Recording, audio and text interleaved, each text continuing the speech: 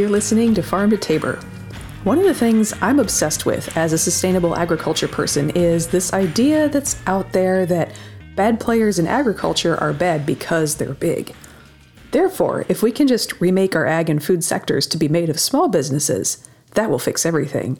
It's such a beautiful theory, and it doesn't square with anything I've ever seen in real life. I've worked with operations of every size, from tiny to huge multinationals that are doing things right, and operations of every size, from the faceless corporate giants down to literally backyard operations that are crap.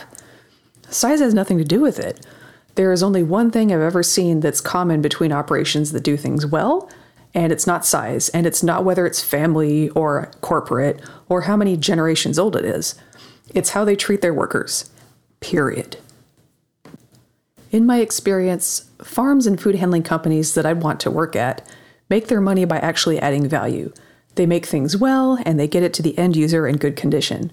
They accomplish that by treating their workers like people who need tools and training to do their job, and then making it worth their while to stick around. So they get good at their jobs and become very productive with their time. These companies run a tight ship, and treating workers well is really the only way to achieve that in the long term. Farms and food handling companies that don't. They just kind of treat their workers like interchangeable widgets and don't bother thinking through what they might need to accomplish their tasks. Just wind up crappy. They're dirty, they're cluttered, it takes way too long to get anything done because there's all this clutter in the way, and the workforce doesn't care. Why should they when the people running the place don't even care? I saw this pattern over and over and over again while out working in the agriculture world, and it was so different from how everyone, both in and outside the industry, says agriculture is supposed to work. Small family farms are supposed to be friendly and clean and always nice to everyone, and big corporations are dirty, and the only way to make money is by exploiting people. It was just so different what I was actually seeing in real life, and I legitimately started to think I was going crazy, until I found out there's actually an entire body of business research into this exact phenomenon. It turns out that across the board in every industry, companies that treat their people well outperform their peers that don't. Exploiting your staff and communities and the environment and all these other behaviors that we've come to associate with big corporate giants are not how you get ahead in life. And they're not what you have to do to win in this cutthroat world at all. They're just how inept operations stay afloat because they're goddamn incompetent and can't figure out how to work with their people to actually generate value. Then they tell you their bad behavior is mandatory so that nobody will hold them accountable. That's what assholes do. They lie. But you know what? We're not here today to talk about assholes. We're here to talk with the safety rep for a company that I've done a lot of gigs with and have been pretty impressed by their facilities and their people and how they run their ship. Chris Summers is the global director for safety for Mission Produce.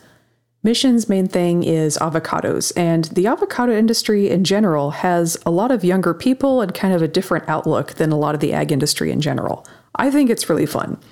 Chris is going to talk with us about the zen of running a bigger company that has a lot of facilities and how to do that with your people so that the wheels don't fall off the whole operation.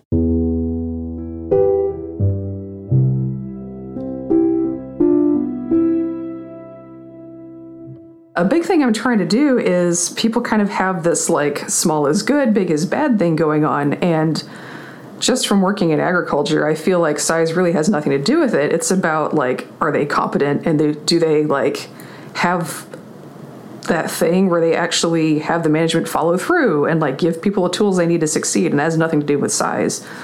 Sure. I've seen small businesses do well and do badly at that, and big businesses do well and do badly. So one of the things that I want to pick your brain on and just kind of see if you have anything cool to say is like, how do you, as a business with multiple sites that's bigger and could easily fall into some of those traps, how do you avoid that? Wow. Yeah, I don't know if I have an answer to that. You're absolutely right. It doesn't matter size. It doesn't matter what type of operation. Everybody can fail or succeed. It's having the best people you can possibly get running the program. Yeah. And if you have someone who's really passionate and really driven, chances are it's going to be successful. If you have someone who's more apathetic or has no buy-in or clout or respect from the people, then chances are it's not going to succeed. Right, yeah. So have you kind of landed on anything that you can do as a company to make sure that you do get people with good buy-in and make sure they stick around and kind of like not antagonize them so much that they leave? Yeah. Well, that's it. Everybody that goes to work, they go to work, they don't want to be hassled, they don't want to be told what to do, they kind of want to do their thing, right? And whatever that is. And, the more regulations you pile on their shoulders and the more you have to, and the more you've got to fill out these forms, the less fun work becomes and the more work it is. Right. And that's not a way to retain or even get good employees. Good employees want to have fun and be passionate and creative and innovative. And if you stifle that, you're not going to retain anybody. Right. Yeah, and I kind of want to dig into that a little bit more because you mentioned like piling on paperwork. And the funny thing is, like, as companies go, you guys are actually pretty good at keeping records and paperwork, at least in my experience. So I would have to say, like, obviously that doesn't mean you don't keep records, you don't do that stuff, but you do it in a way that is not micromanagey and actually fits into the stuff that they need to do day to day. Sure.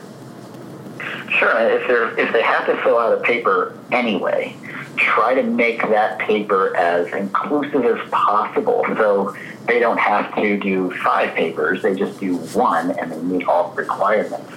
And usually in a lot of the regulations, there's overlap. Yeah. You have to check something very similar or the same thing to satisfy 3 or 4 different areas. So why not do it once and use that 1 paper for compliance for everything? Right. Yeah, and that's been such a thing that you run into, like, when you're doing audits with multiple operations is, like, especially the smaller mom and pops. So as you guys know, when you ship a product out, we'll kind of explain this for the listeners. When you ship out a truckload of product, you need to have a lot of documentation. What product was in there, what farm did it come from, traceability stuff, what was its temperature when it left, did we check the trailer, make sure it's clean, did we check the product and make sure it's in good condition.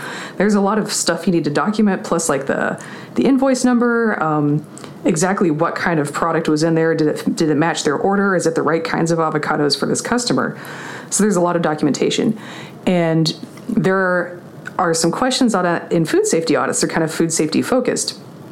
And I would get, like, with some clients, they would have an invoice and they would have a pick ticket and they would have a truck check and like 15 different documents related to this one shipping when maybe like 1 or 2 or 3 would do the job. And none of them actually had the information we're looking for in the audit. So they have these 15 different documents and I'm like, okay, well, let's try this one. Let's try that one. And they keep getting more and more frustrated because they're like, she's demanding all these documents. And I'm like, you guys are the ones who made all these redundant documents that don't even do what they need to do. And they'll get really frustrated that they're having to do so much paperwork. And I'm like, you guys just kind of designed your system badly. And that's why you're experiencing a lot of frustration right now. So that's been something that comes up is, it's not really that there are regulations so much as, like, sometimes, like you said, there is a lot of overlap and that's not always handled well internally within the company. And that's not something we really talk about when we talk about why that's frustrating. Sure, and we were at that point years ago also. We had 15 different forms to ship out a truck. Some were electronic, some were on paper, some had a stamp on it. And it wasn't until we actually started communicating well that we discovered all this. Yeah. And a lot of times the person doing those checklists is scared to speak up for fear of termination. Right. And finally, these people were saying, hey, I'm doing 15 different forms. I don't have time to actually load the truck. Right. And so it took some communication, and we said, okay, look, let's take a year here and go through all the audits that we have and see what is essential information and what is extra, and then what's duplicated. And then we made one form. Yeah. We said, hey, does this satisfy you and you and you? Well, heck, it does. And it became more efficient. Our people were happier because they did it one time, and they could actually ship out trucks on time. Right. So are you suggesting maybe that management has some stuff they need to do to make regulations work in their facility and communicate with their workers, and that creates good workforces? Well, you always want to explain why someone's doing something. Right. If you have someone sitting at a desk just, putting a stamp on something day after day, hour after hour, without understanding what happens up and downstream after that, they're really not into their job. Right. If they make a mistake, no big deal. Who cares? Right. But if you really sit down and explain, this is how it is before it gets to you. This is what happens after it leaves you. Then they can say, oh, okay, if I make a mistake, 15 people down the line are going to be upset, or extra time is going to be tacked onto their job to fix my mistake.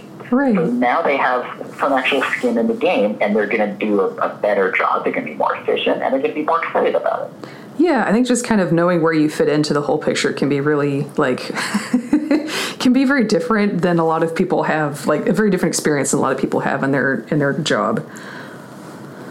Sure, and you just want to know that you make a difference in a company. Yeah. How many people just wander throughout the day, doing their tasks, and they don't think anybody cares. Like, they could leave tomorrow and nobody would know they're gone. When in reality, that's not true. I mean, everybody has certain tasks that affect the whole company. Right. And if the little details are missed by that one person not doing it, the company will suffer. Right. So giving them that information and, making them feel like they're a part of something bigger is huge, and it does wonders for morale, and suddenly you do see the quality and efficiency rising. Yeah, and you can't just expect people to read your mind just because they work there. You kind of have to go through that effort of communicating and just kind of be open with it. Sure, and that's where maybe a small mom and pop business have an advantage, because everything is so visible. Yeah. You generally have 2 or 3 people who do everything. Yeah. Whereas in some of these big businesses, like Mission, we have all these distribution centers across the nation and in Canada. They're pretty isolated. They don't see what goes on every day at the corporate office or with auditors and all of that. They only know their little bubble. Yeah. And it's not their fault. That's just in reality. Yeah. So if you can go in there and expand that bubble for them and say, this is how you make a difference in the facility. And if you do this, this is what happens, successful or not successful. Yeah. Then they feel like part of a bigger thing. Yeah. See, we started this conversation, you're like, well, I don't know what we do, but I think you have some ideas about how you do that. Sure. That's awesome. Sure. Yeah. So to open it up for anybody who may be listening a little bit more, you guys work with avocados. Could you walk us through where avocados come from? If you go to a grocery store, what has that avocado seen that you're picking up at the store? Well, regardless of where in the world avocados are grown, there's very similar conditions here. Right. So avocados need a Mediterranean coastal climate. Mm-hmm. So you see a lot around the equator, Central America, Mexico, South America. In the United States, avocados, we're talking Hass avocados, are really only grown on the California coastline between San Diego and, we'll say, Paso Robles. So it's a tree. It starts as a tree with no fruit, just leaves on there, and as it grows and matures, usually the 3rd or 4th year, it starts actually producing fruit. And like any fruit tree, it starts with a flower. The avocado flower is very tiny, and it's green, so it kind of blends into the foliage, and it's very hard to see. But as the weather improves, that flower actually matures into a fruit, just like apples and peaches and oranges. And you have to manage your orchards, fertilizer, irrigation, pesticides if you need them. And then, after a while, you harvest the avocados. Now, the avocado industry is kind of choosy as to when you can harvest the fruit. Right, because there's something funny about their ripening process. Well, and their growth process on the tree. Yeah, avocados generally do not ripen on the tree. Mm-hmm. They're either really hard or they fall off and they decay. Mm-hmm. So it's not like a peach or something, where you leave it on and pluck it just at the right moment. You can eat it right there. Avocados, unfortunately, are not like that. Yeah.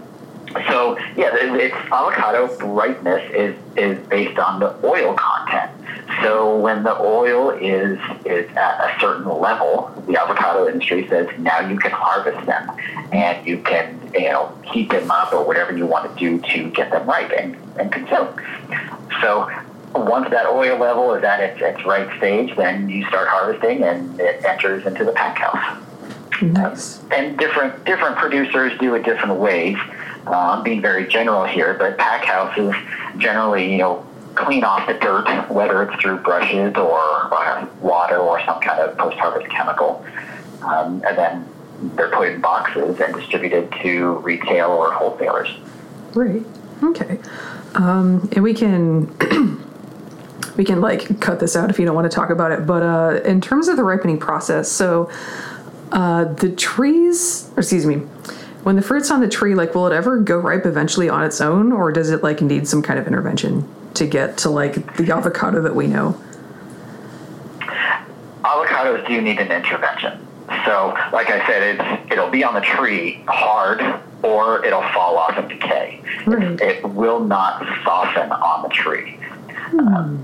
So avocados, like other fruits, ripen through ethylene. That's the natural gas that fruit gives off to ripen. Mm-hmm. So you need ethylene. You can speed up the ripening process by either concentrating the ethylene. At home you can put it in a brown paper bag or in the drawer in your refrigerator to keep that ethylene localized so it absorbs more. Yeah. Or you can heat it up. So put it on the windowsill, under the sun, or put it in a bag under the sun, and that way you're getting the concentrated ethylene and the heat. Right.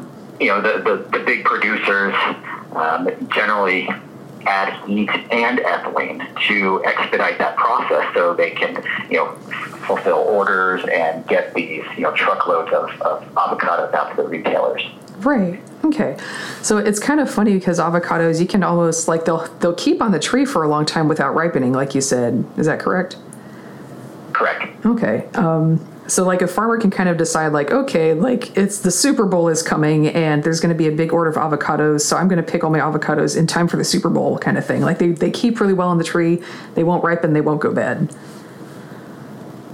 True, yeah. Right? So the growers of avocados, it's really a chess game because you have all these countries of origin coming into play in different times of the year. Mm-hmm. So sure, Super Bowl is a huge day for avocados.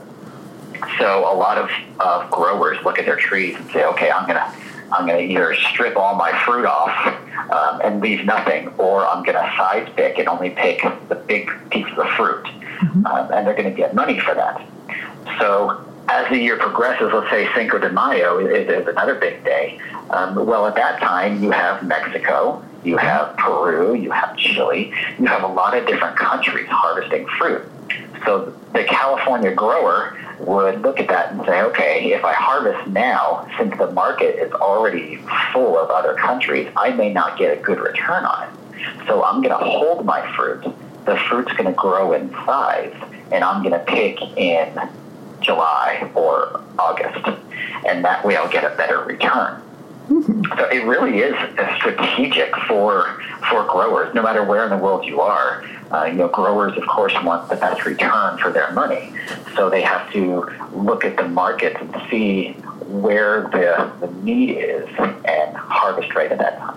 Right. Okay. Yeah. So avocado is kind of unique in that way, just because there is a lot of flexibility on when you can pick them, just because they have a really interesting physiology of how they ripen. They don't just ripen on a tree when they're going to do it like other fruit do. They can kind of, you can kind of choose when it happens, which is interesting.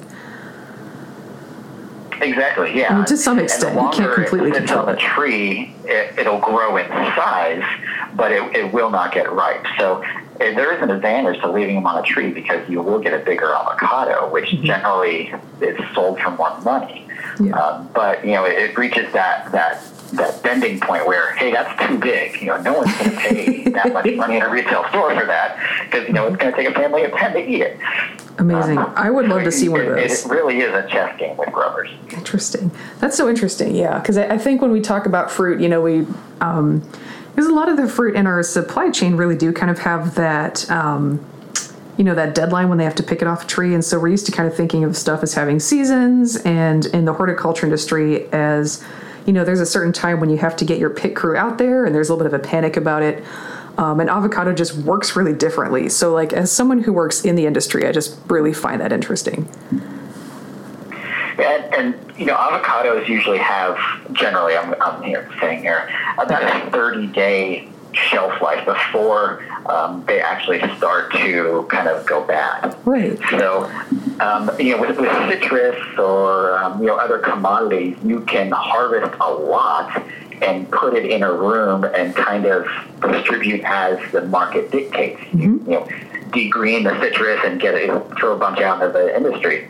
Well, with avocados, you really only have about 30 days to do so. Right. So juggling all the countries of origin, juggling the harvest intervals from the growers, you really just want to take what you have in inventory, ripen it, and get it out there immediately. So there isn't a lot of flexibility, and the sales job in avocados it's fairly difficult because of that short shelf life. Right. Kind of like how strawberries, have a 4 to 5 day shelf life. Can't imagine the sales job for that.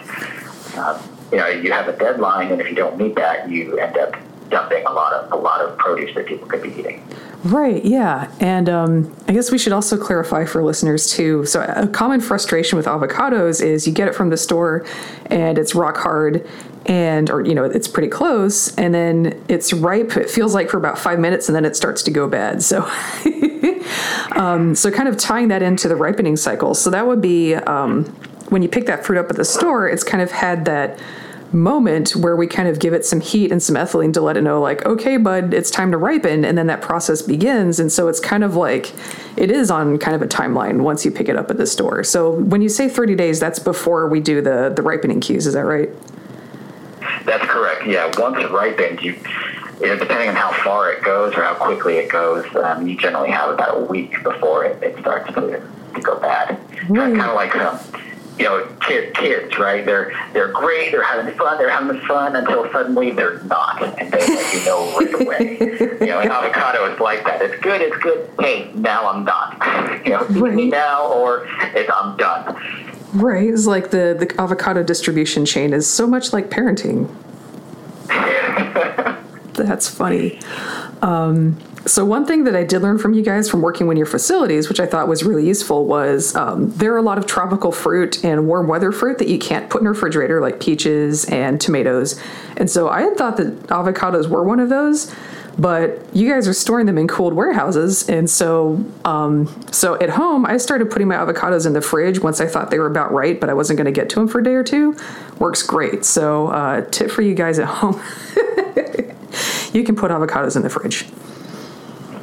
Yes, the great temperatures are between 38 and 42 degrees. If your fridge is around there, feel free to put it in there, and it will allow the avocado shelf life to be extended a bit. Yeah, it's not just like going to go crazy bad all of a sudden while you're not looking.